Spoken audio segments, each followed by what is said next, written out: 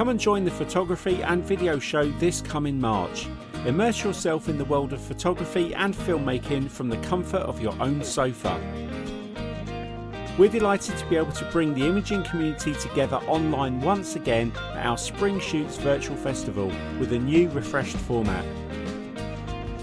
On the 6th and 7th of March, we will host a packed weekend of exclusive talks and demos from legendary photographers, plus tailored masterclasses and the very latest kit from the top brands. Whether you're a complete beginner, a recent graduate or a seasoned professional, there's something for everyone to take the next step on their creative journey at the photography and video show. This year is a fresh start for everyone, so kick 2021 off with a burst of inspiration, ready to get out there and shoot. Visit www.photographyshow.com and register for free today. He Shoots, He Draws are proud to be an official supporter of the photography and video show.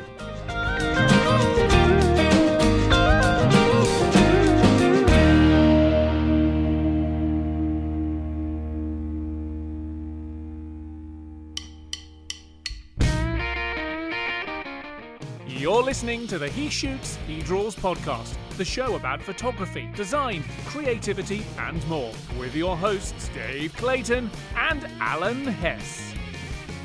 Hi, and welcome to another episode of He Shoots, He Draws, and I'm so pleased tonight to have a really good friend of mine who I've been wanting to have on for a long time, and we bump into each other at events, but sadly events haven't been happening. But I'm really pleased tonight to have Claudia from Print My Soul. So thank you for joining us.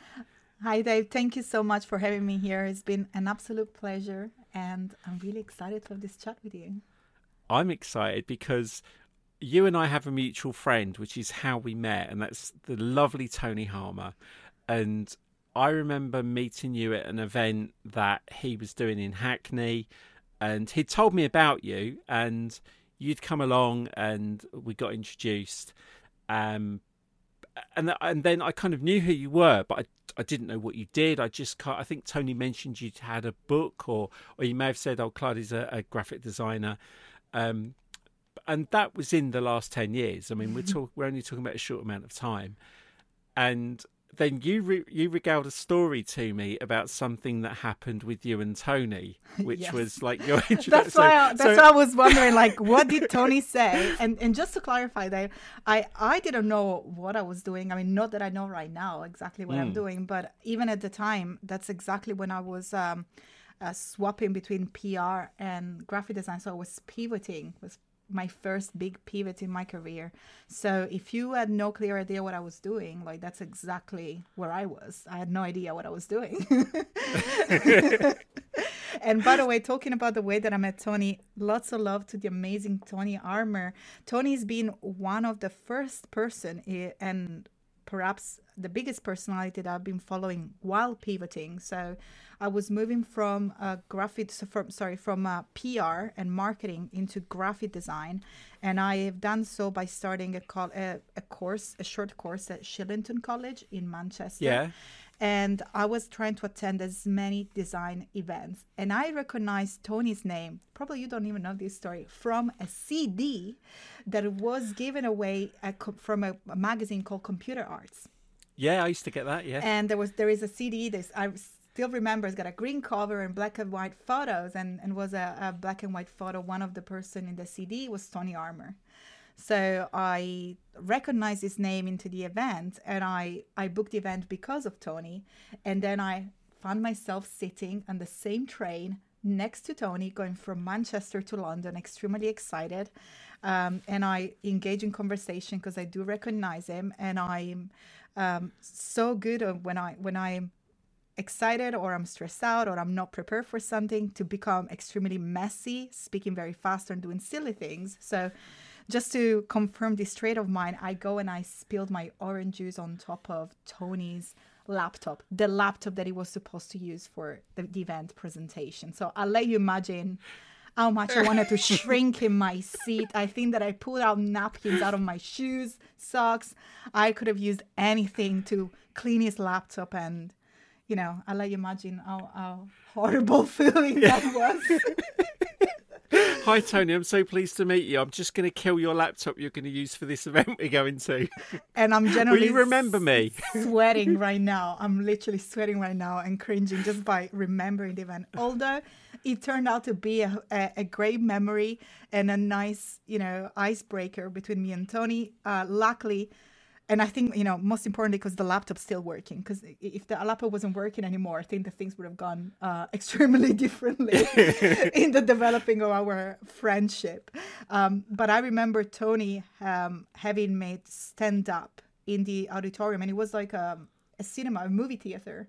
I had to stand up, and he mentioned to the entire class that if something would have gone wrong with the technology, was my fault, and I had to stand up and take responsibility in front of the entire class. So luckily everything went well, and that's now just a great story. And they say you have always a one chance to do to make your first impression. Big first impression. Yeah. I think I took advantage of that. I think that is so you. Yeah, being clumsy, absolutely. But I mean, I love those stories because it's those little adventures, those little things that people don't often realise, that they think that everything comes to you like so quickly and easy. Like, oh, I went to an event and I met a person and they hired me instantly.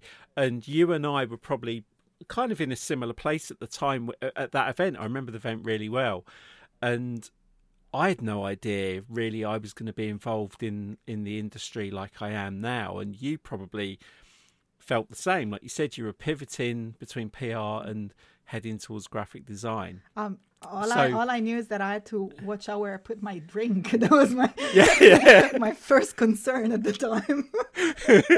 So let's roll the clock back a little bit so that like people can get a feel for where you've come from. So give us a little bit about your background and kind of the school, up to leaving school. What did you want to be? Who did you want to be? Where were you living?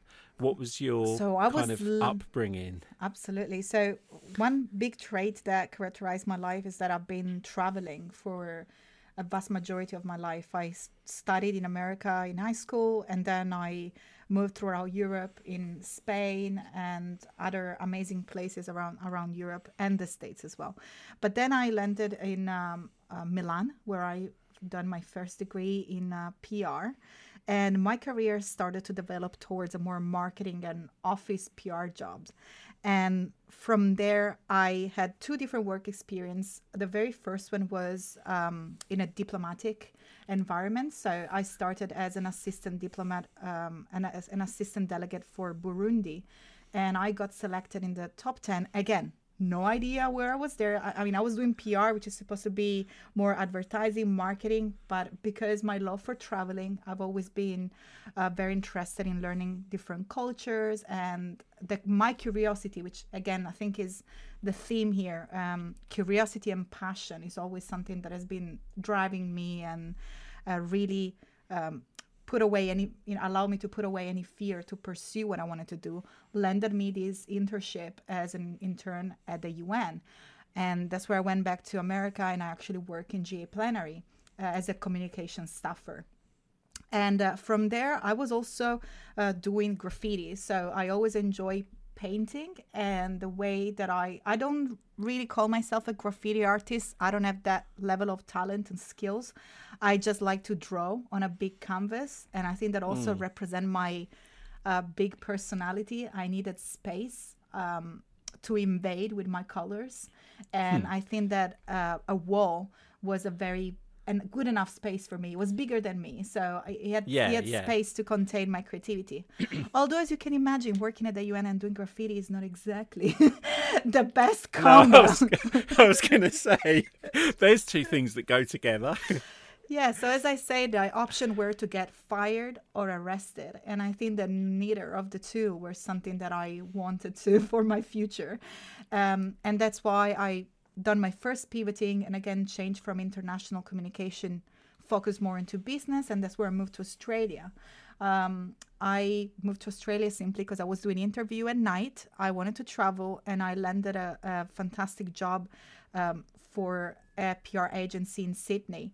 And when I was there, I was so worried about making sure that all the press releases had the title of the same color of the brand, and I was doing all the packaging for the newspaper or the magazine that represent the product, that really I wasn't meeting deadlines. And I'm also dyslexic, so you have to do a lot of work on the phone and you really have to write down. So I'll let you imagine that wasn't very successful. One of the editor from one of the biggest newspaper in Sydney, in the morning when I used to call him to get the details about the job, he'll be like, "Oh, you fucking Italian again." So that was our good morning call. And I was like, "Hey, how's it going?" So that was probably a sign that was not necessarily for me, although I kind of attribute it to the accent of Australia. Although I had a lovely director, which sort of pushed me towards spending more time and hanging out with the creative department.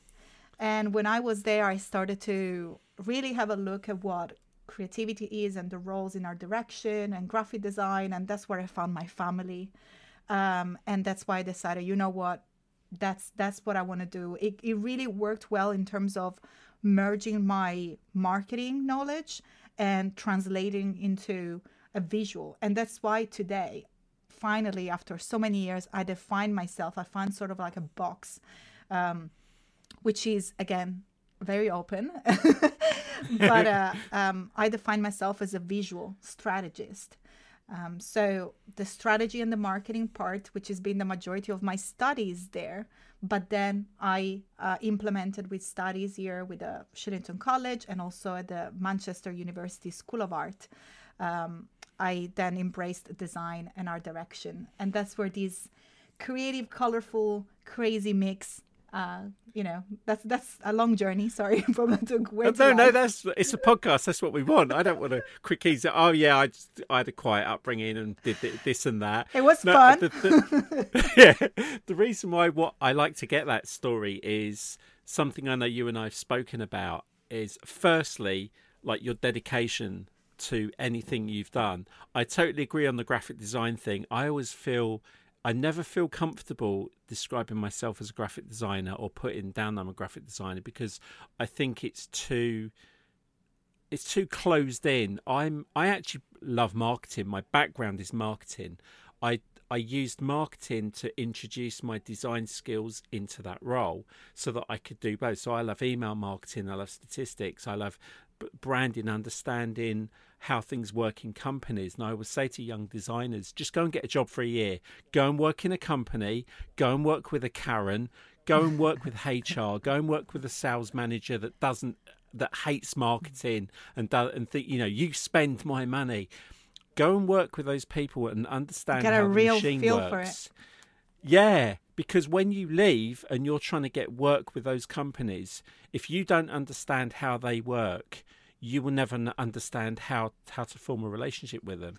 So, my background was desktop publishing and marketing. Graphic design kind of grew out of those seeds. But like you went to Shillington, you didn't just go, I know enough. I kind of get by. You've gone. I was the worst student there. Like I really tried to reconnect with my lecturer, but I don't even think like that they probably see me as the same person. Visually, the way that I was dressing, the way I was very confused.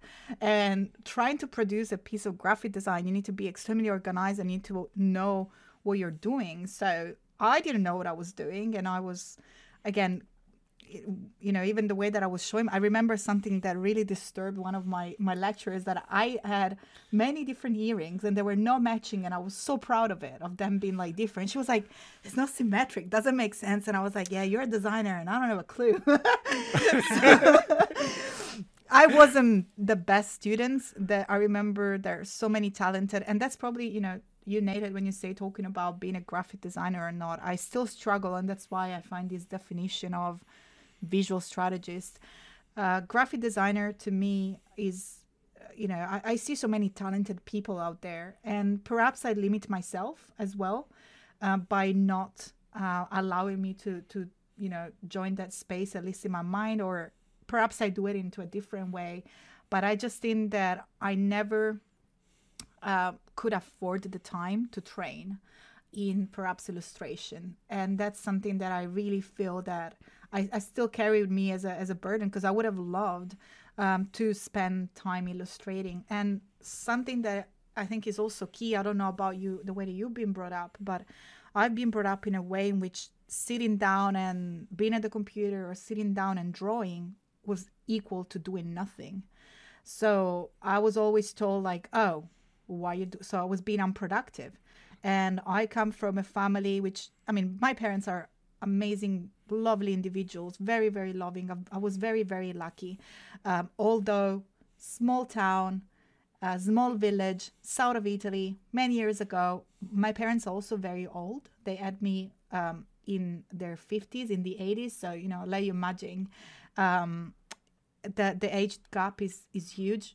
And they barely understand what I do, and it's so cute because they're always on Adobe Live. My mom and my dad, they join in on the show. My dad is trying to have a go at Photoshop. It's extremely sweet and funny. But now they're also older and more relaxed. Way in their, you know, raw age when they were professionals, and I needed to be a professional, aka doctor, university professor, lawyer, and I think that's the end of the list, really. Yeah. So, you know, me and my mom didn't speak for over a year when I decided to pivot into the graphic design. And I know she wouldn't be too happy hearing me to say that, but that's the truth. And I know that many people perhaps are in the same situation. She literally told me, we're going to talk when when you decide to go back to business and be serious and you stop doing coloring books, we're going to talk again. Oh. So, and I was like, you know what? I'm going to do it. And that's, again, the key word of passion, being passionate. And that really helped me so much to go against everything. I started here in the UK where I had nobody, nothing. I had no connection, no family, no even idea of things worked. And I just had to make it work for myself. And I just experiment. But I think that that's something that, you know, since I was talking about my parents, my dad always say that he always mentioned to me that, and he works in a completely different business in industry, but he always told me the day that I stop having fun while I work will be the last day that I'm going to do the job. And I couldn't agree more. Like, I have a blast doing what I do. I'm curious. I'm still curious about it. I'm currently constantly learning and studying and taking notes and watching things, and I still feel like I don't know much. And I think that that's really what empowers me to move forward and to overcome any obstacles that I found on my way.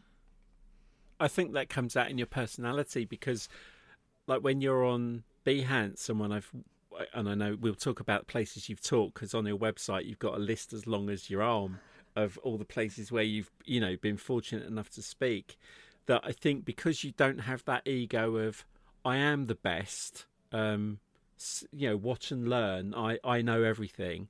I think the fact that you've got that kind of childish kind of mischief. Yeah. Do you know what I mean? Yeah, you know what I mean? No. But like you're learning as you're doing, and the enthusiasm comes out. Is that you do find it exciting, you do love what you do, you are still learning. You can see some people, you can see growth, and some people you can see, like there's a couple of people on YouTube, quite often their video pops up and it's like, man, you just got in a rut and you just planted roots there and stayed there, you're never going to grow. Whereas you've got kind of this impish kind of, I don't know what the word is, but it's like it's so obvious you love what you do that it comes out in the way you do it. Well, thank you so much, first of all, for all this. I'm blushing here, you can see. But again, like the key word for me are two, and I'm gonna probably already said it 3 times, I'm gonna say a 4th time: curiosity and passion. And I should add as well, you know, the idea, and that's something that probably the UN taught me. There is an episode that only my closest, you know, people know, but I'm happy to share because I think it's useful. So I prepared, whenever I say that I worked at the UN and I was in geoplanary, it's like, wow. And inside my mind, it's like, cringe, because it was hard. I worked 9 months preparing on a paper that I had 3 minutes to explain in GA Plenary in front of like all the other nations. And I was the one, because I was the communication person, so I was the one who was supposed to read it and write it. So I spent 9 months to study. And when I went to the UN, despite the fact that we won a resolution and I won an award when I was there as a distinguished delegation, thanks to the amazing teamwork, my actual speech went horribly. So my 3 minutes were not used right at all. I got confused. I wasted 1 minute just sort of regroup and to calm down. And the second minute struggling to understand what I had to do. And then the third minute try to save it up. But it was a very poor performance. So I remember going back to the hotel. And by the way, I was given an hotel on a Marriott on Times Square, facing Times Square. So, I felt, all this elevation and all this responsibility. And I think I was 21, 22. And I felt like I failed miserably. I mean, that was because that was my biggest moment in the spotlight. And it went horribly wrong. And I just remember being like, I almost still feeling it on my body still. But I remember having a hot bath and feeling the failure on me.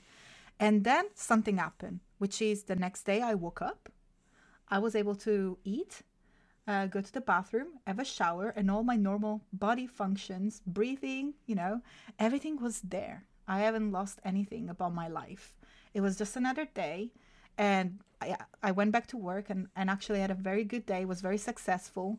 People recognized that I was very young and I was beginning, but still the information were valuable. So again, this is the big lesson that probably was a little bit of a shock, but also taught me a lot. You can fuck up and it's good to do it. And the more you do it, the more you learn. So I think that that's also the spirit that it got me to, of course, I'm not saying just to go and do whatever and without having understanding of what you with do. No consequences. Absolutely. Yeah. Or without like any prep, because I prepped for 9 months for 3 minutes. So as long as you are in peace with what you're done, as long as you are aware that and that's when I was actually doing my exam for my English naturalization. I had to do an exam to prove that I knew enough about the British culture and the English culture. I studied a lot, and then I went and I did my exam. You're supposed to have 20 minutes. I've done it in 8 minutes. And I just didn't throw it there at all. But I knew that every time that I was replying to a question, I knew that was my best of my knowledge. I counted in my finger the one that I genuinely knew, that was 100% I was sure of, and the one that I didn't know. And then I decided to close the exam and to leave. But not just because I just wanted to throw it there or to gamble it. I knew that I did the best that I could. And that was all I could control. The rest I couldn't control. Absolutely. So I let it go. Yeah.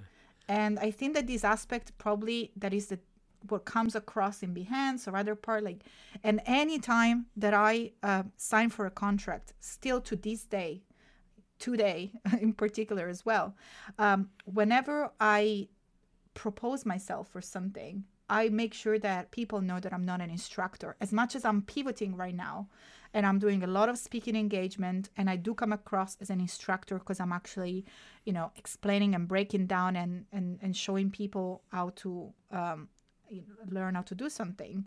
I really make sure that I come across, hey, I'm a professional and that's what I do. That's my way of doing it every day.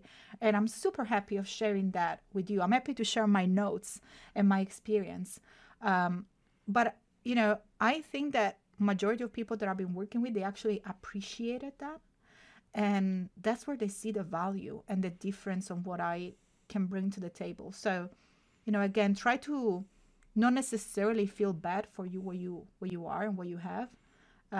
Because I think that there is always a silver line. There is always something that you can use to elevate your pitch. Yeah, 100%. I know. It's funny. I'm just sitting there thinking, yep. Because there is that thing of you have to understand yourself. It's going to sound really like cheesy, but you have to understand yourself. Like you say, you have to understand how to fuck up and come back from it, and that life will go on, because do you know what? People bigger than us and more famous than us have fucked up a lot better than we ever will, and they've kept their job as presidents and politicians, and yeah. So us like just messing up something or fluffing a line makes you more human, I think, more than anything. If you're too polished, I think you can be a bit robotic. And I think the fact that what I love that comes from you, that like all the times I've known you, there's still stuff I'm finding out tonight, it's just that willingness to understand your kind of, not level, that's the wrong word, but you kind of know your strengths, and you know what weaknesses are there to improve upon, but come as part of your personality. So like you say, you're similar to me, is I don't like to say, well, I'm an instructor, and I put on my business card, I'm an instructor and I'm an author, and but it's like, it feels weird to say but it, I think it's also, because I'm a doer that shares what I know. Yes. That's it. Sorry for cutting you off, but what I was trying to say is it also comes with less responsibility, Why overpromise? And honesty. Yeah. Exactly. I rather surprise rather than overpromise, Yeah. Was it there's some kind of saying about delight, isn't there? I love that. I heard someone say it the other day, that I love the word delight, in that that's the experience you give someone. It's the delight. It's the unexpected joy of what you've just presented or given or achieved. And I never thought I'd be teaching at all. I've always been introvert. I've always been shy. People never believe that about me. But God, as a kid, I wasn't even wallpaper at a party. I was the lining behind the wallpaper. Like, yeah, I would be that person that people would go, "You were there," because I kept myself to myself, and I didn't have that confidence. And I've always worked for a company. I've never kind of pushed myself out there, and it was only really the kind of, the last 10, 11 years that I've actually, we're sharing the same world in different ways. That, yeah, I don't profess to be any more than I am. And when people hire me, I'm like, are you sure? I mean, I've even joked, like, if someone hired me for something, I'm like, oh, that's a quiet day for, I wonder if I was 7th or 8th on the list of, after the first 6 that turned it down. And I know it's unfair to say that, because it is lovely that people think that of us and that we get asked to do things. But I think with you, and we spoke about this off air, is whatever we consider to be our level of success it's just purely like, it's achievements, it's the hurdles that we have to keep jumping. Like every Behance you do, not to say that each one's going to be better than the last, because you could have an amazing one and do a crap one the following week, something goes wrong. But because you get used to doing it, people see you doing it, there's this thing of, it's all right for her. She gets that. What does she just do? Turn up and say, hey, I can teach Adobe, and got hired. And we were talking about this off air, and I really want to bring it up, because let's talk about, we'll call this the eat shit section. Eat shit section. Yeah. So just tell me what you said on there, because I know I've experienced it, where people like don't know the 40 years of Dave that went behind the past 10 years of me and what people think of me or know me as. And I think you summed it up perfectly by saying that yeah. I'm gonna get that to the delight in just a second. Yeah. One thing that I wanted to say, two things before that you mentioned, that you touched on. So one, regarding my personality, my friends call me rainbow jelly. So I think that's also something that helps, just because and probably something that it will come as a shock to many people that don't know me well. I'm not very an extrovert. I've done an MBTI test, which is like a personality at work, and my result is extroverted thoughts and introverted emotions. So I'm very vocal and extroverted with my thoughts and my creativity, but in reality I'm extremely introverted in terms of experiencing emotion and relations. So I'm pretty solitary, even if people see me out there a lot. It's just a surface part of my way of communicating. So I'm very communicative, but not, as long as it's not about me. So this is like I'm here like fidgeting while we talk, because that's a secret as well. And getting to the eat shit part, that was my way of saying pretty much to someone, and that's, I'm gonna recap it to what our private conversation was, which is exactly, I get messages, and I apologize if you are that person that sent me that message listening right now, but that's the truth, and it's good to be honest. Like, as we said, I do get messages where it's like, Claudia, how do I become like you? How do I do what you're doing right now? That's my portfolio. Can I just do an Adobe Live? Can you get me an Adobe Live? Hey, send me the email of the Adobe Live manager. Like, stuff like that. And I'm like, really, dude? Like, that's I mean, I cherish how brave you are. But the first reply that I never had the boast of write to anyone, but I would have loved to say, and what I was sharing with you is like, well, as long as you're fine eating shit and smiling while you do it, that's perhaps the first trait that you should have in order to do what I do. Because it's been a tough journey. I thought about giving up every year. I had deadlines. Believe it or not, I actually had realistic deadlines throughout my years, every year, and multiple times during the year as well, in which that was my deadline to quit. So, okay, if by June I haven't done that much or I've earned that much and I'm going to be done. Okay, if by April. So I kept moving on and on by giving, of course, realistic boundaries of what I needed to do in order to support myself and to keep, a mortgage or to keep a decent lifestyle. And that was a threshold, because, okay, the passion, okay, all the amazing fun stuff, but I need to be realistic. So that was my threshold. And again, I don't know if we talked about that, but I started a job in a printing shop.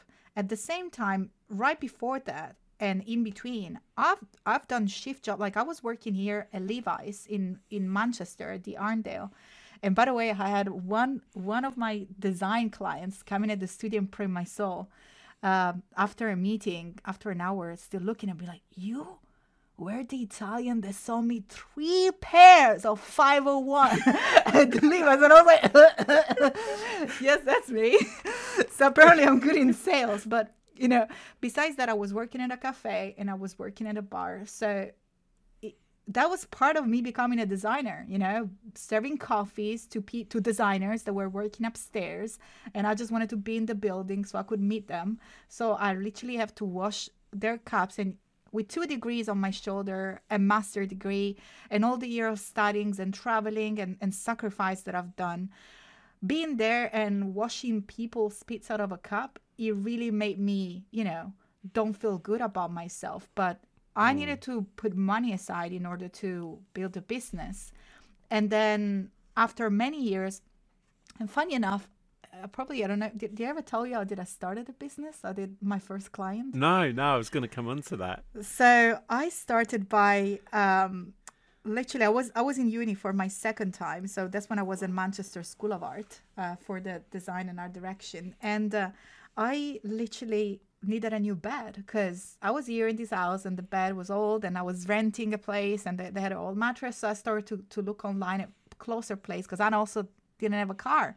So I needed to make it easy in order to have a decent bed to sleep in. And I found this place and again, being very opinionated and vocal about my thoughts, I told to the person on the phone because I couldn't find the right mattress and I didn't understand. So I was on the phone with him and I was like, that's what I need. And by the way, your website is shit. It's horrible. Like, I cannot find the thing. Like, what, how can I find this mattress on your website? And he's like, oh, I'm so sorry. We're really looking for a designer that will help us with our branding and our website. I was like, hey, I am Claudia. I am Claudia, an Italian designer. So I literally introduced myself, booked a meeting, and that ended up being my biggest client for the first 2 years of business. I managed the entire design department, and also business. I ended up doing business strategy for him as well. So I was earning quite a decent amount of money when I was still in uni, before finishing uni. And that, allowed me to open a studio, to buy printers, to run the business. And the second biggest client they've been with me for about 5 years now, was a restaurant. And I want to mention them because we have a lovely relationship here. It's called Anatolian Grill here, and it's a restaurant down the road. So I bought a house, and I didn't have a kitchen. I had nothing. Like literally, there wasn't even a full floor in the house. So I needed to eat somewhere, and I spotted this restaurant, which, by the way, it's an amazing place. And I generally enjoy going there. So I was there 5 days a week for dinners, for my main meal. And I heard that they were talking about changing the logo, and I looked at the menu and they were all ruined. So I just went home and bear in mind, I had a few glasses of wine as well. And I spent the entire night to design a new logo for their identity. Next morning, 9 a.m., I was there doing a pitch for the entire rebranding. They've been my client for the first 5 years. They've been with me, and they're, an amazing business. And just out of nothing you can create whatever you, but again, I haven't sent anyone an email saying how to do that. That's just something, that proactive idea, that spark, that desire. And last thing that I'm going to say here is that, when you were talking about goal or achievement or success, I haven't even started yet. No. I'm just... You're just warming up. Yeah. But that thing, like opportunity knocks, and a similar thing for me is when I'm a very retrospective person. I'm not a very forward-thinking person. So I tend to kind of build my personality around the things that have happened to me, because I can draw from experience. So I know things where, like, that time where you've said, like we were talking off air about things you say to people and you're like, it stays with you forever. That those things don't go away. But it's just that thing of, you meet someone, or you happen to be in a place, or a chance meeting, you throw orange juice over someone's laptop to get their attention. Oh, no. But that wasn't done on purpose, though. No. But it's like when I do speak to creatives, like photographers, I'm working in the photography industry as well. And the thing I find the most frustrating is, like, so many people don't even know that they've got to eat shit sometimes, that they've got to have those experiences, but they sit and wait for the phone to ring. It's like such an old-fashioned cliche of, my name is Dave, I've decided I'm going to be a logo designer, so I shall put 7 logos on Instagram. Oh, I'm not getting any likes. Well, I'm going to sit, and now I've done those, I'm going to wait for the phone to ring. Phone doesn't ring. I know what I'll do. I'll contact someone who's put in lots of hard work to build their business, and I'm just going to ask them, can I have what you've got? And they don't realise that you have to be skint and have no kitchen to go and eat in a restaurant that you probably can't afford anyway, just to have that opportunity. You've got to work in the shop knowing that one day the head of something's going to walk in and your personality is going to start a conversation. You're going to have a chance meeting. All my best friends have all come about through some kind of weird opportunist meeting, and the things that have come from those friendships of what developed me as a person, because their personality has helped bring me out. But at the same time, I've pissed a lot of people off, I'm sure. I've messed up stuff. I've let people down. It's like, I hate letting people down. That's one of my biggest things. But you have to hear those stories to know that, not that everyone has to be skint or, have a shitty day. Some people do work hard, come out, start and carry on. But I think it's a really important lesson, like what you've said there, is if you don't make it happen yourself, if you didn't go back and do that work, when people go, I'm not working for free. Yeah, but you've now got a client for 5 years that was built on you going home with a couple of glasses of wine after a lovely meal and spending some time to develop something and be there at 9 o'clock the following morning. this is what you need, most people would not do that. They wouldn't even think to do that. So I think there's a lot to be said about when people say about creating luck for yourself. I think there are times in life where if we don't read the signals, stuff's going to pass us by. I think that you mentioned another keyword, so I'm just going to keep reiterating them. So passion, curiosity, and what you said right now was my hashtag on my first business card. So I had a business card with an hashtag. And by the way, I had no clue what an hashtag was or how to use them. I was clueless, but it was important. And it was a team. And that's why I ended up on my business card. And the hashtag was make it happen. And that's exactly what you mentioned just right now. So make it happen. Don't ask me how to do it, because first of all, we are all come from so many different backgrounds, and you have no idea where I'm coming from, and I have no idea where you're coming from, but you know where you are, and you know what you can do with what you have. And of course, exposing yourself to networking event. So, placing yourself in a place where it's easier for you to reach the people that you're, aspire to become friend with or that you admire is definitely a step in the right direction. So I generally, I'm very encouraging with people who want to talk and message, but maybe talk with me or use the opportunity to message me by saying hi and telling me about you, or asking me a question about something that you want to develop or something that you like, or a conversation starter that you think that is relevant and meaningful for you and also is part of what you see that I do. That's a good opportunity. Well, if you talk to me in a way like, how do I become like you? You wasted an opportunity of connecting with me, first and foremost. Second, I mean, beside eating shit, I don't know, and smile while you do it. I hope that I'm not going to be remembered just by that. But, I just think that that's my most honest answer. I suffered a lot, and it doesn't have to be money. It doesn't have to be, it's just hard to break through such a saturated market, especially the creative industry is so flexible in terms of reinventing yourself. You can literally decide what you want to do and name your role, even if it doesn't exist and is valid. And it's even more valid, it's even more unique, and it brings value.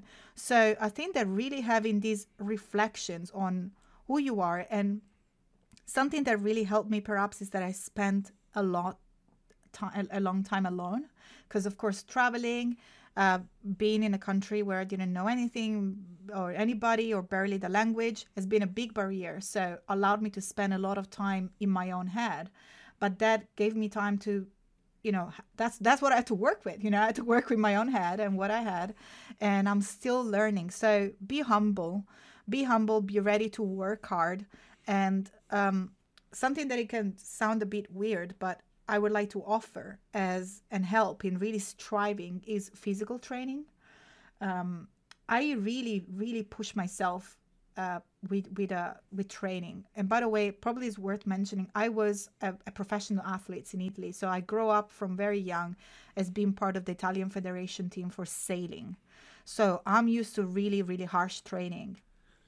I think that if you train, no matter what it is, running, swimming, basketball, jumping on your one foot, whatever, but really pushing your mind into, I can do 10. No, I'm going to do 11.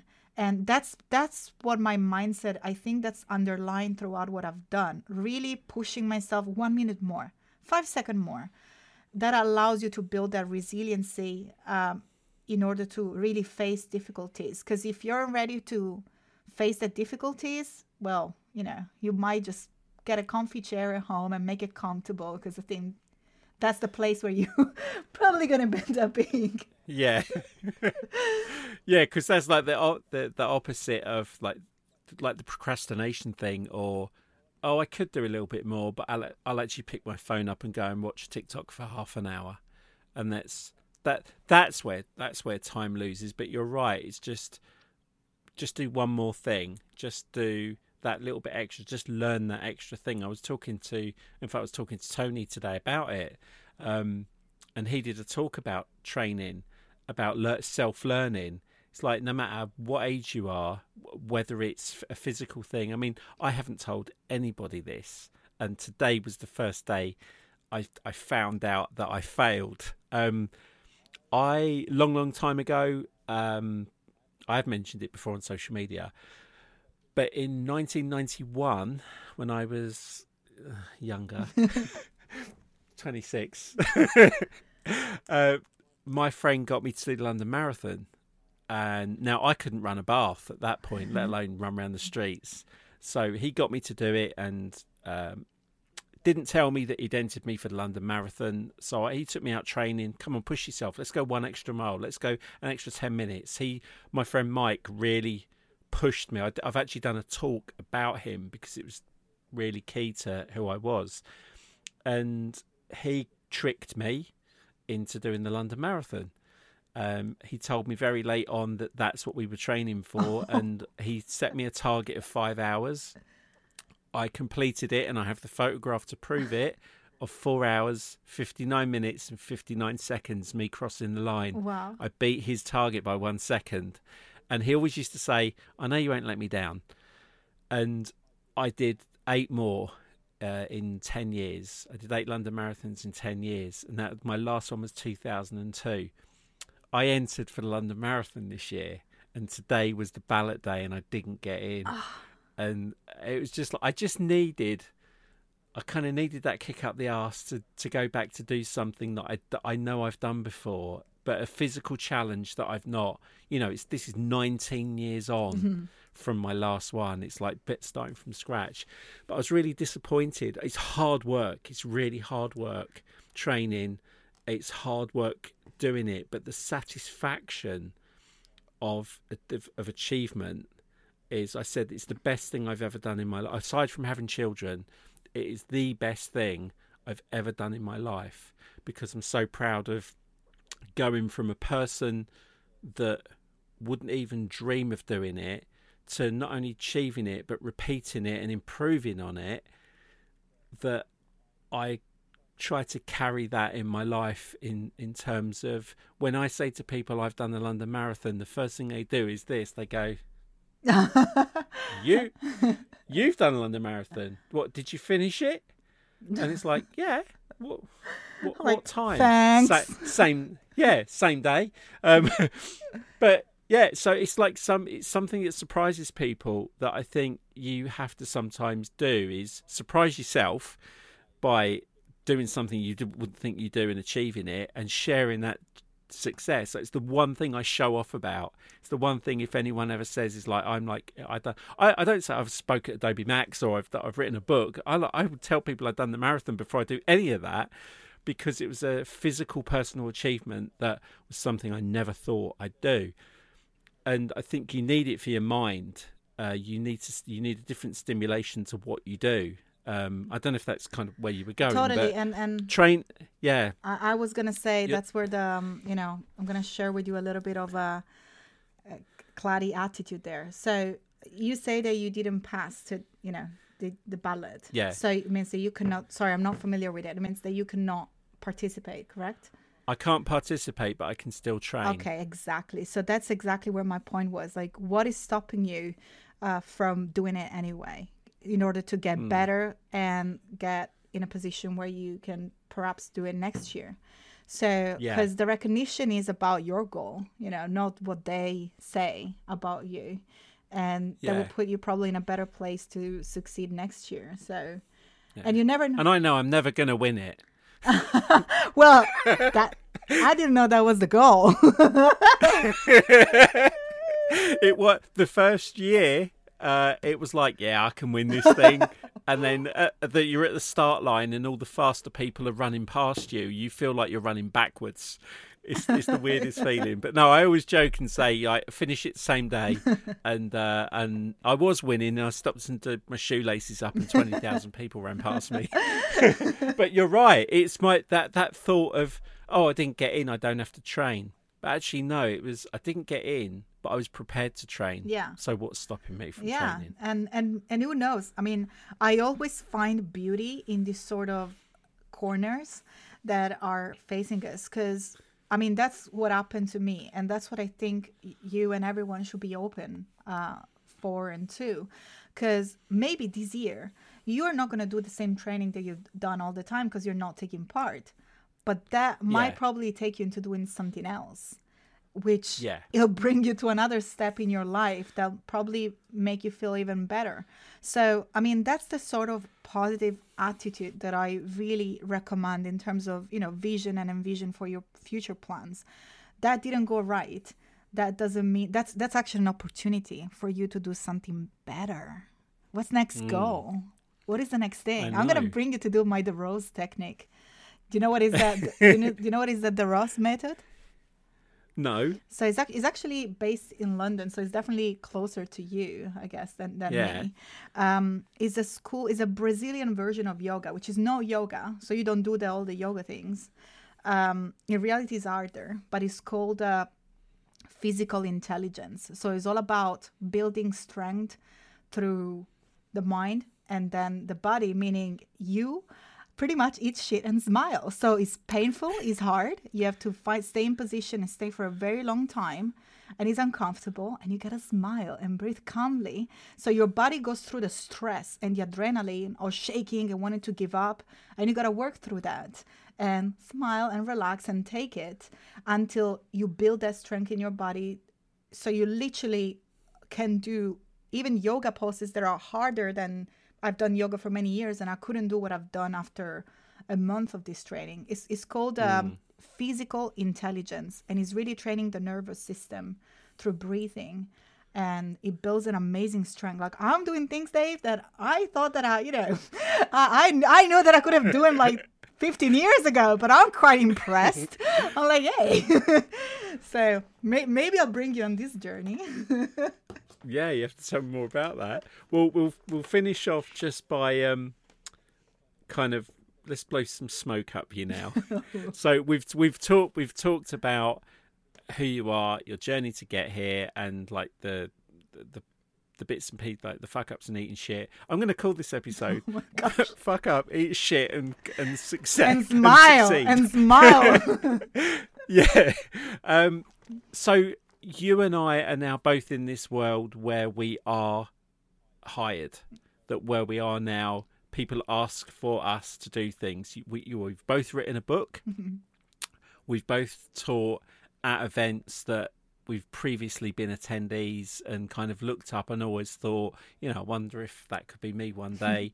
And then when that one day comes, it's amazing. I mean, you've taught at Physical Adobe Max, because I remember once walking off to a session and you were sat in the cafeteria on your laptop and you were working on your InDesign. Studying. I was like, I'm not gonna interrupt you, but there's all that anxiety and stress and stuff that comes behind doing it. But I mean, I'm just looking. I've got your website open at the moment, and I'm just looking at the list of things you've been involved in, and doesn't it feel great when you deliver that, when you prepare for it and you deliver it, and it's like you absolutely crap yourself, but you're the person they hired, and you're the person.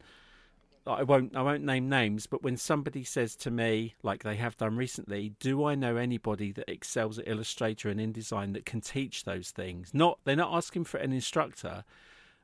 You're the first name that comes on my list as a female, and Tony as a male. You're the two people that I instantly think of, because I know you both have experience in different ways. I mean, Tony's older than me, but I think it's so great when you can kind of tick off those. I've spoken at Creative Pro, I've spoken at Adobe Max Europe, Adobe Max America, I've done Behance Live, I've done Adobe Live Masterclass. I mean, you've put in the hours. You've definitely put in the hours and earned your stripes to be hired. How do you feel in being in that world where you're the public facing? You're Claudia from Print Myself. So they just by you saying all of that, if you ask me how I feel, I'm just feeling lightheaded at the moment. I'm not, oh my God, that's going to sound horrible, but I don't have the time to look at that, first and foremost. I don't have the time. I don't like anything that I do. I like it while I do it. I'm passionate, but then right away is gone. Oh my God, I can't believe I've done that. And up to yesterday, when I checked, because I was featured at Adobe Max under graphic design alongside some mind-blowing, 4 people, and also Mark Hibbs, which is another amazing instructor, Max Master, next to him. And I take screenshots because I don't believe it. So, I mean, I'm not the kind of person who sits there and say what I've done. And first of all, I have a horrible memory, gone in my teen years. I don't have memory anymore. So I don't really remember, and I'm too much focused. I'm so grounded in what I'm doing right now every single day that I unfortunately don't give myself time to enjoy that. That's probably something that I don't know if I'll ever get to that point. Probably it's part of the fact that I'm on the learning curve. I'm always worried about what I don't do or haven't done well rather than what I've done. Probably one highlight, just because it's so out of the way, is the fact that I taught at Capitol Hill, that I was contacted by a digital director of the Democratic Caucus in Washington, D.C. That's the only thing that really blows my mind. And the award for the book, because it was me coming out as an illustrator. Those are the probably 2 achievements that everything else to me is just like, oh my God, I'm going to fuck it up. Like that's the feeling. I just want to do better. I want to do better. That's my feeling. I want to do better, and I'm always studying to do better and prepping myself to do better. That's where my mind is at. I look at the past and I'm usually horrified because all I can see is what I can improve. And that's the thing, that's just my mindset. I don't really allow myself to stop. I'm very, very productive. I'm very extremely probably hyperactive. And that doesn't allow me to look at the list. Like, I haven't updated the list on the website for a year right now. There is so much more, that I've done in the past year. And I hope that probably with age, I will calm down and I will enjoy it, and I will surprise myself. But at the moment, I'm so grounded into wanting to, like, you putting me next to Tony. Like, are you joking? Like, Tony is like way up there. That doesn't occur in my brain. Like, I was really feeling lightheaded by you saying all of that. That's like overwhelming news. But it's true. Yes, Tony is my, like, I feel with Tony, like, in Toy Story where they all go, Claw. we're those little green aliens. Yeah. Tony's Claw. But like, I have so much respect for him. I've like undying respect for that man. And I'm the alien. Yeah. But you don't have to be older or have done it for 20, 30 years. I think it's like everything you've just said, it's a combination of your personality, your experience, what you bring to the table, your enthusiasm. All of those ingredients you've just spoken about for the past hour are why you become a name that's forefront to people, even if you've only been doing it for, like, say, but you've been doing it for all your life. But in the industry, it's relatively new to you. It's probably, the last 4 or 5 years. Absolutely.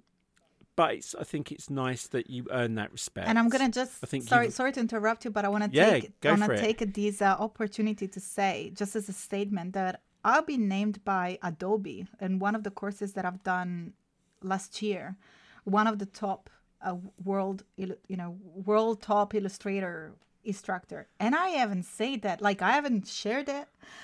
You cannot find it anywhere. It's there. If you want to go, you can find it, but I haven't. It's in there. I haven't even shared it. Like, I don't acknowledge it. I don't promote it, and I should, like, paste it everywhere, but I didn't. Probably that's a reflection for me to. I think it's a testament of your personality. Is why put a pin in it and kind of have that as the thing. It's like, okay, well, that's nice. It's nice to be recognised, but I'm not finished yet. I haven't even started. Yeah, just put 2021 after that, because there's more years coming. I always say that, and that's probably because I see like people like Tony, people that have such a great experience. That's the only thing that keeps me excited. Like, imagine what I can do like in 10 years, you know, like, Yeah. So that's what keeps me excited.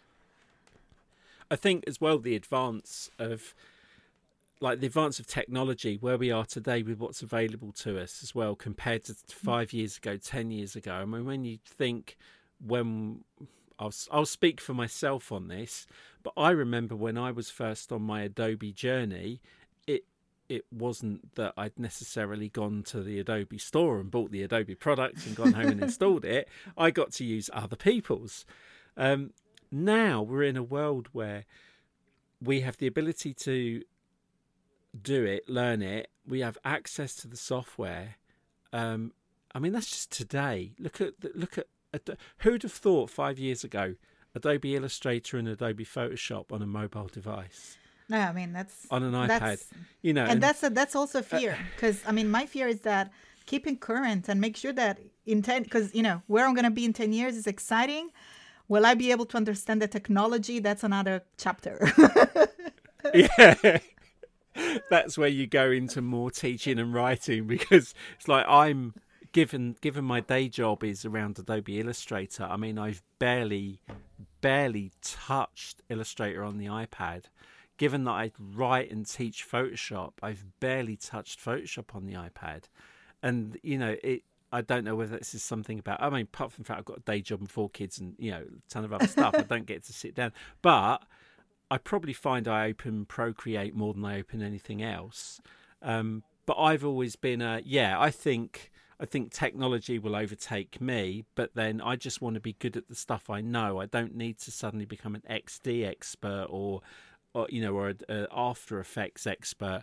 I know my lane, and I just want to be the best I can be at the moment in that lane, because that's what gets me the work. Now, there are things I want to learn outside of that, but I think there'll come a time for me, especially, not so much for you, but some of it will run away with us, and we won't be able to keep up teaching everything, because even now, I don't really see that many people kind of being a jack of all trades, master of none. There's you know, there are certain people, when you say their name, you associate them with a particular product. But I think because we've now got the Creative Cloud, we've got the tools to be able to be better at what we do. Doesn't mean we have to be an expert in all of them. Absolutely. Although within the Creative Cloud, and that's something that is actually my approach and what a project that I can start to, you know, I'm still working on it, but I'm happy to disclose here and give a little preview. I'm actually working on ways to use the apps together. So the project is called Cross Apps, and I completely agree with you in terms of focus on what you do. Although I think that many tutorials and many trainers for only one product, and I think that the reality of graphic design and where the majority of designers are is that they use Photoshop, InDesign, and Illustrator, and they should know at least basics.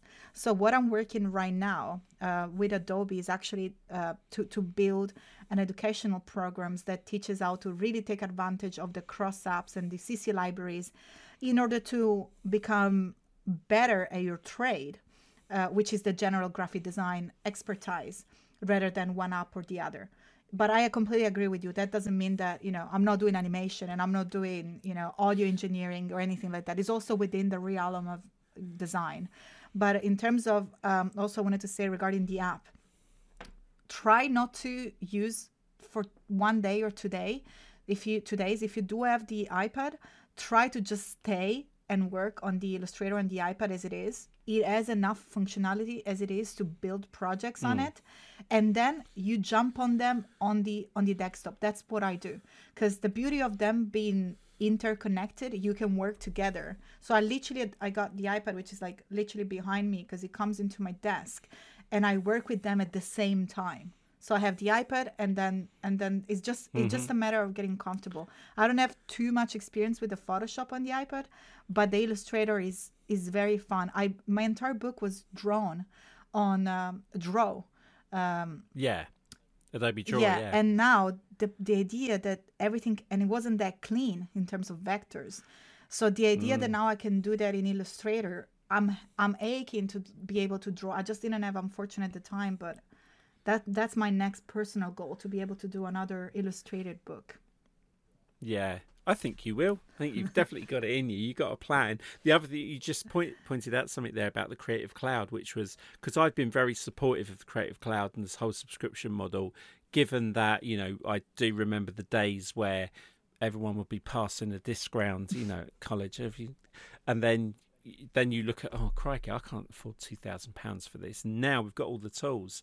It's a bit like when I said go and work in any job in an office, so you understand all the functions in that. So yeah, you waiting for something to get signed off, but you don't appreciate that that's not that person's priority, and the reason you haven't got paid is because accounts department do things in a certain way. With the Creative Cloud, one of the things I said to a designer once was that I don't need all the apps. Why am I paying for all of them? I only use 3. I'm like, okay, well, ask yourself this. When you look at the products you use, like Photoshop, Illustrator, InDesign, they're the main 3 that graphic designers use. Back in the day, it was Flash and Dreamweaver and Image Ready and Fireworks. You know, there were tools that we were using back then. We had no idea of any other tools. You've now got the Creative Cloud. So I'm going to test you. What's Premiere Pro for? Well, making videos. What's Audition for? Doing sound. What's After Effects for? Motion graphics. So you've got those tools now. You don't need to learn how they work. You just need to know how they work in your industry and why they exist. So if you're going to hand off files, I don't think an After Effects person is really going to thank you when you hand them off. I only use Affinity, or I use GIMP, or I use Vectornator. It's like, it's the industry standard tool. So even if you don't agree with it, learn the industry standard tool and understand what all the other tools do, because you are going to work with motion graphic people. You are going to work with Premiere Pro. You are going to work with Audition. You've got the ability to just kind of click on the app and just see what it looks like. Just read up and watch a class and just see how Photoshop works with Premiere Pro or how Illustrator works with After Effects, because you can develop work and a workflow that helps people that use those tools and get more work from it. But if you're just, nope, Photoshop, that's it, that's all I need. But I think that it comes to exactly what we were saying before. Make it happen. And if you have all these apps and you don't know how to use them, I mean, shame on you for not being curious enough, and you're missing an opportunity. Nobody knows really that, because I don't like to show it off because I'm not an expert. But I work in Premiere, I work in After Effects, I use Audition. So I use many more apps beyond the one that you see me using out there. I don't want to show it or say it too much because I'm nowhere near an expert, but I watch videos on After Effects and expressions, and I learn how to wiggle and do silly things like that, just because I've done a project again with Adobe, with the Illustrator team, and I had to develop a cartoon. It's going to come out pretty soon, and they needed someone to do the animations, and I didn't have time to hire and find someone else, so I went and did it myself, and they were so much happier with the final result. And it's just like a 10 seconds animation in between the 2 videos, but it makes it won me other 2 projects, and that's, again, just because I put the effort. And I have to give a big shout out to Jesus Ramirez, because he does pushes me also, to try different things. I am, and I don't want to, come across as everything is nice and I'm always, grafting and I'm always 100%. No, I'm tired and exhausted. I luckily surrounded myself by amazing people like yourself, Tony, Jesus. And Jesus was like, why don't you just do it in After Effects? And I was like, that's hard. Like, I don't know how to use. Like, well, watch a video and you'll do it. And I was like, you know what? Shame on me if I don't do it, because if I don't make it happen, it's because I denied myself the opportunity. Yeah, you've got all the opportunity. You've got the ability to learn, which you've proved because you've learned other things.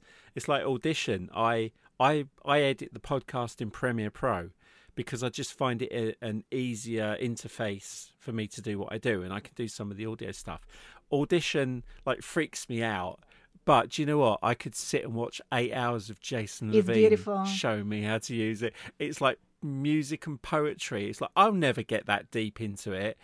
But man, he just makes it look so much fun when he shows Audition and when he shows Premiere Pro, that it's like he makes you want to learn it. Absolutely. Because I'd feel like I'm letting him down by not. And that's sorry, but I'm gonna take this opportunity also to give a massive shout out to Jason. He's a sweetheart, super kind, amazing person. I was doing a project, just started to learn Premiere Pro, and I don't know him personally. I barely met him, like, you know, with the queue of people behind him. So I never had the opportunity of interacting one-on-one. But I pinged him. I'm like, hey, I'm going to do this project for LinkedIn Learning. And I want to do it in Premiere Pro, and I want to make sure that he's spot on. So again, I could have just done it, whatever. But I really made an effort to contact Jason and pester him and bless him if he did find time. So now if you go and open my Premiere Pro, I have a Jason okayed preset, you know, that he guided me step by step with his kindness. And he really went through and explained it like he does in his amazing videos. And I'm like, yeah, you know, just take time to listen, ask, and try your best. Try your best. I'm in the fortunate position where I could ping him on a Slack, but you know, it doesn't have to be that. It can be something else. It could be pinging your director or pinging someone that you admire. And I don't know. Unfortunately, I think we are running out of time, big time. But yeah. No, you can talk as much as you want. So it's your time. I'm cool. You can talk about whatever you want. One story that on the same note of making things happen, and again, another thank you to Tony and being probably one of the biggest pillar in my career in the design industry and in what I'm doing today. Tony, again, surround yourself by people that resonate with you. Me and Tony, besides me spilling the orange juice, had the chance of having the personal conversation. I opened up a little bit with him. We'd really resonate with each other in terms of personality. He's such a kind, generous person. And I learned how to trust him even if I didn't, really know him. But because of that, I found out that one of my biggest guru, which is John Maheda, and he's a professor at the MIT. He's like I define him a software philosopher. It blows my mind. I don't know if you're familiar with him.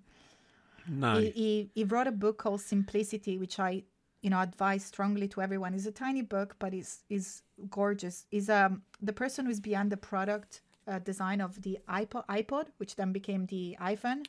Oh, Jonathan Ives. No, he's John Maheda. I'm sure there is more than one person. Yeah.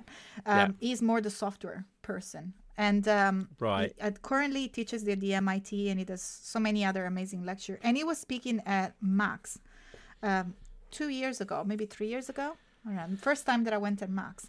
And I was, in the summer, I was on a boat, under the sun, on a bathing suit, reading articles on John Maheda, even then, during my holidays. And I realized that he was speaking at Max, and I realized that Tony he posted something on Facebook about going to Max. So I messaged Tony saying, Tony, please go to this person and say that I love him, and I cannot believe that you have the opportunity to meet with this design god, and oh my gosh, lucky you. And Tony was like, well, my wife or my assistant or whatever is not coming, so I have an extra pass, because as a speaker it comes with an extra pass. Are you seriously interested in Adobe Max? And I was like, tell me when and I'm buying the ticket.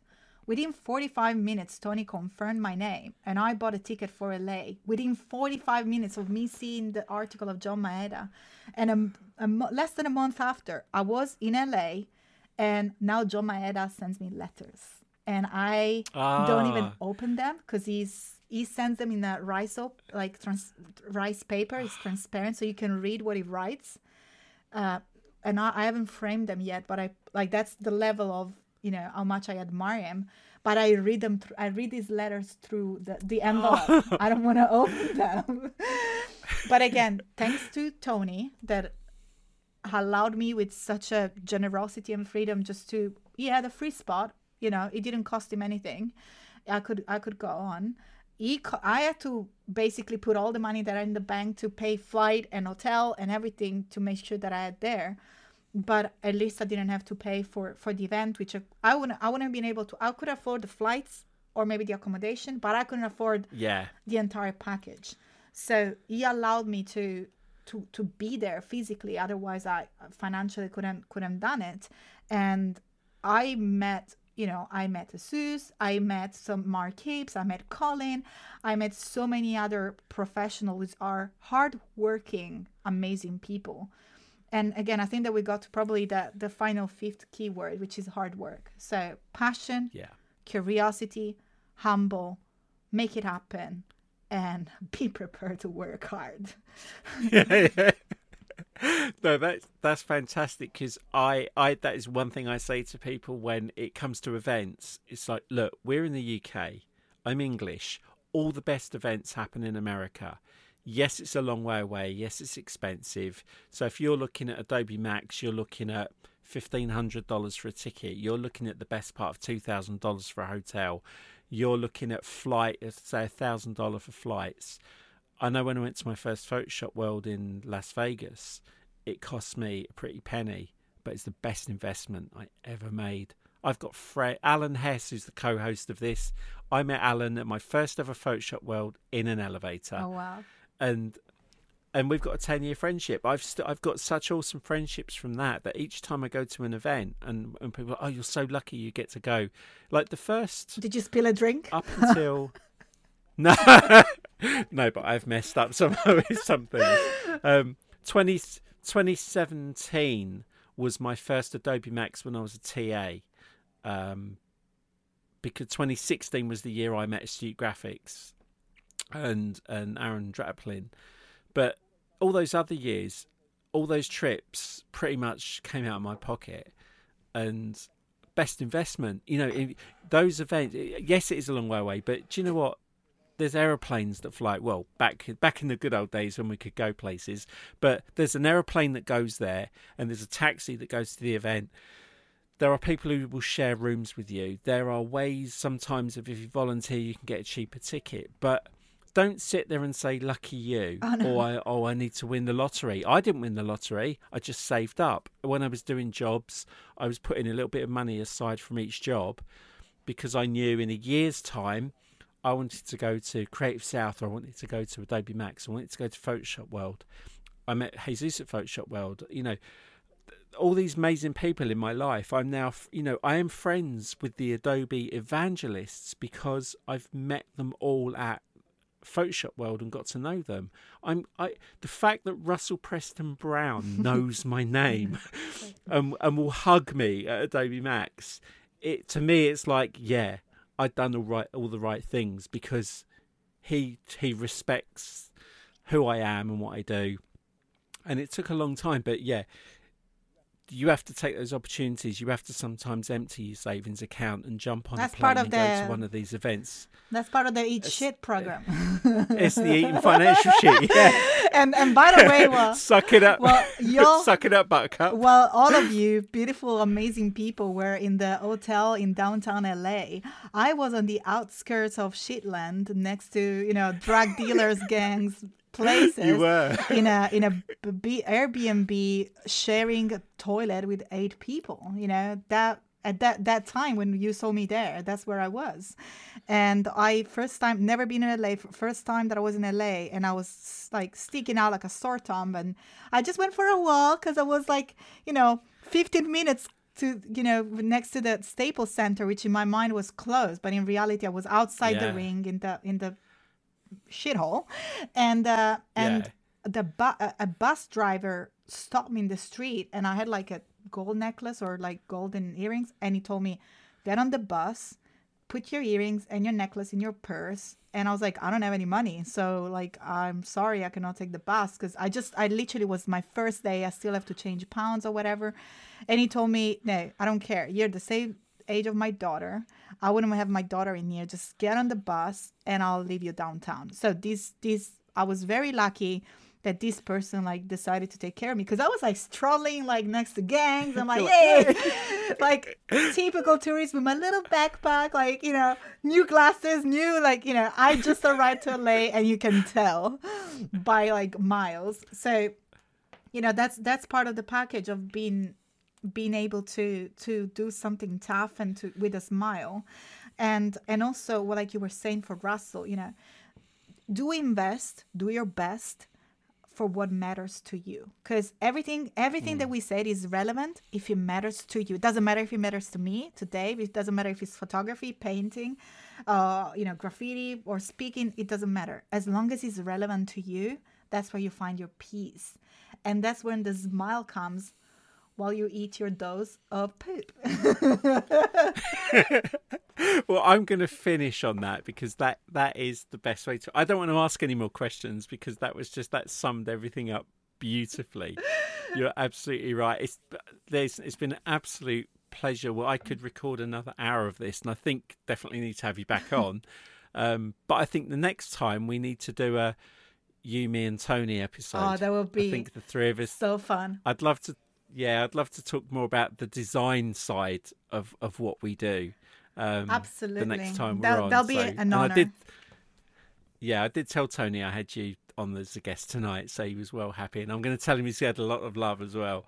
But you deserve a lot of love as well. Thank you very much for everything you do. I still learn from you. I think I love watching you grow. I love watching you doing what you're doing. And like you say, you're just at the beginning of this. You're not at the peak. I'm just starting. You're on the upward curve. I haven't started yet. Yeah, Started yet. Yeah, watch out, world. Dave, thank you so much. It's an absolute honor. I always wanted to have this conversation with you, and I'm sure we're gonna definitely talk more. It's absolute pleasure. Thank you so much for having me. Yeah, and we're gonna have a barbecue in your new back garden when it's done. Yeah, we gotta meet up with as soon as we're allowed out. Sus, Tony, and bring up some Nigel, maybe whoever is in the zone, in the UK zone. Yeah, we'll all get on a train and head north. No, thank you very much. Have a safe and great, prosperous, exceptional 2021. Thank you as well. Thank you so much. We're all gonna get through this, but for now, thanks everyone for listening. Thank you for Claudia for being a guest, and we'll see you next week.